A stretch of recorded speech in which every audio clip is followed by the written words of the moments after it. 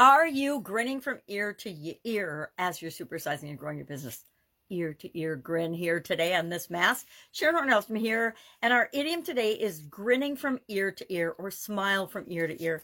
And it basically means that you're super duper happy about something or you're delighted about something. It means you're happy and you're smiling so big and so greatly that your smile's from ear to ear, meaning a great big smile, great big happiness, whatever. It's another one of those idioms where they don't have the exact origin nailed down, but they know it came from the United States it's either in the 19th or the 20th century. How's that for non-specific factual information not being available?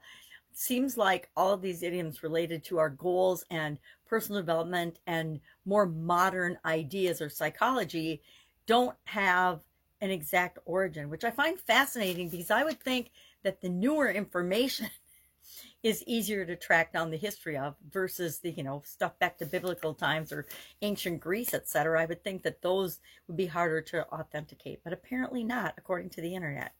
So my question for you today is, and it's a little bit different, kind of in the lines of yesterday, are you grinning from ear to ear as you're growing and building and supersizing your business? And if not, why not? What's going on? And how are you going to get back on track to enjoying more of what you're doing as you're building and growing your business than you're not? Now, we're going to always have challenges and setbacks and things that don't go the way we want them to. But overall, are we feeling good about the direction our business is going and growing, or are we feeling bad about it? If we're feeling bad about it, that's just a signal to us that things need to change. Usually it's us. And sometimes it's just our perspective or our expectations or the strategy or the goals or the way we're going about our business, that something needs to change so that we do feel good about it. We do feel happy about it, and that we are finding something every day to be grateful for and smile from ear to ear about.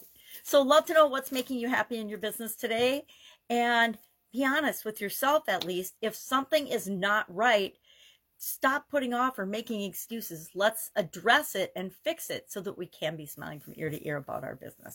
Have an awesome day. If I can help you in any way, ask. Otherwise, I'll be with you tomorrow. Bye.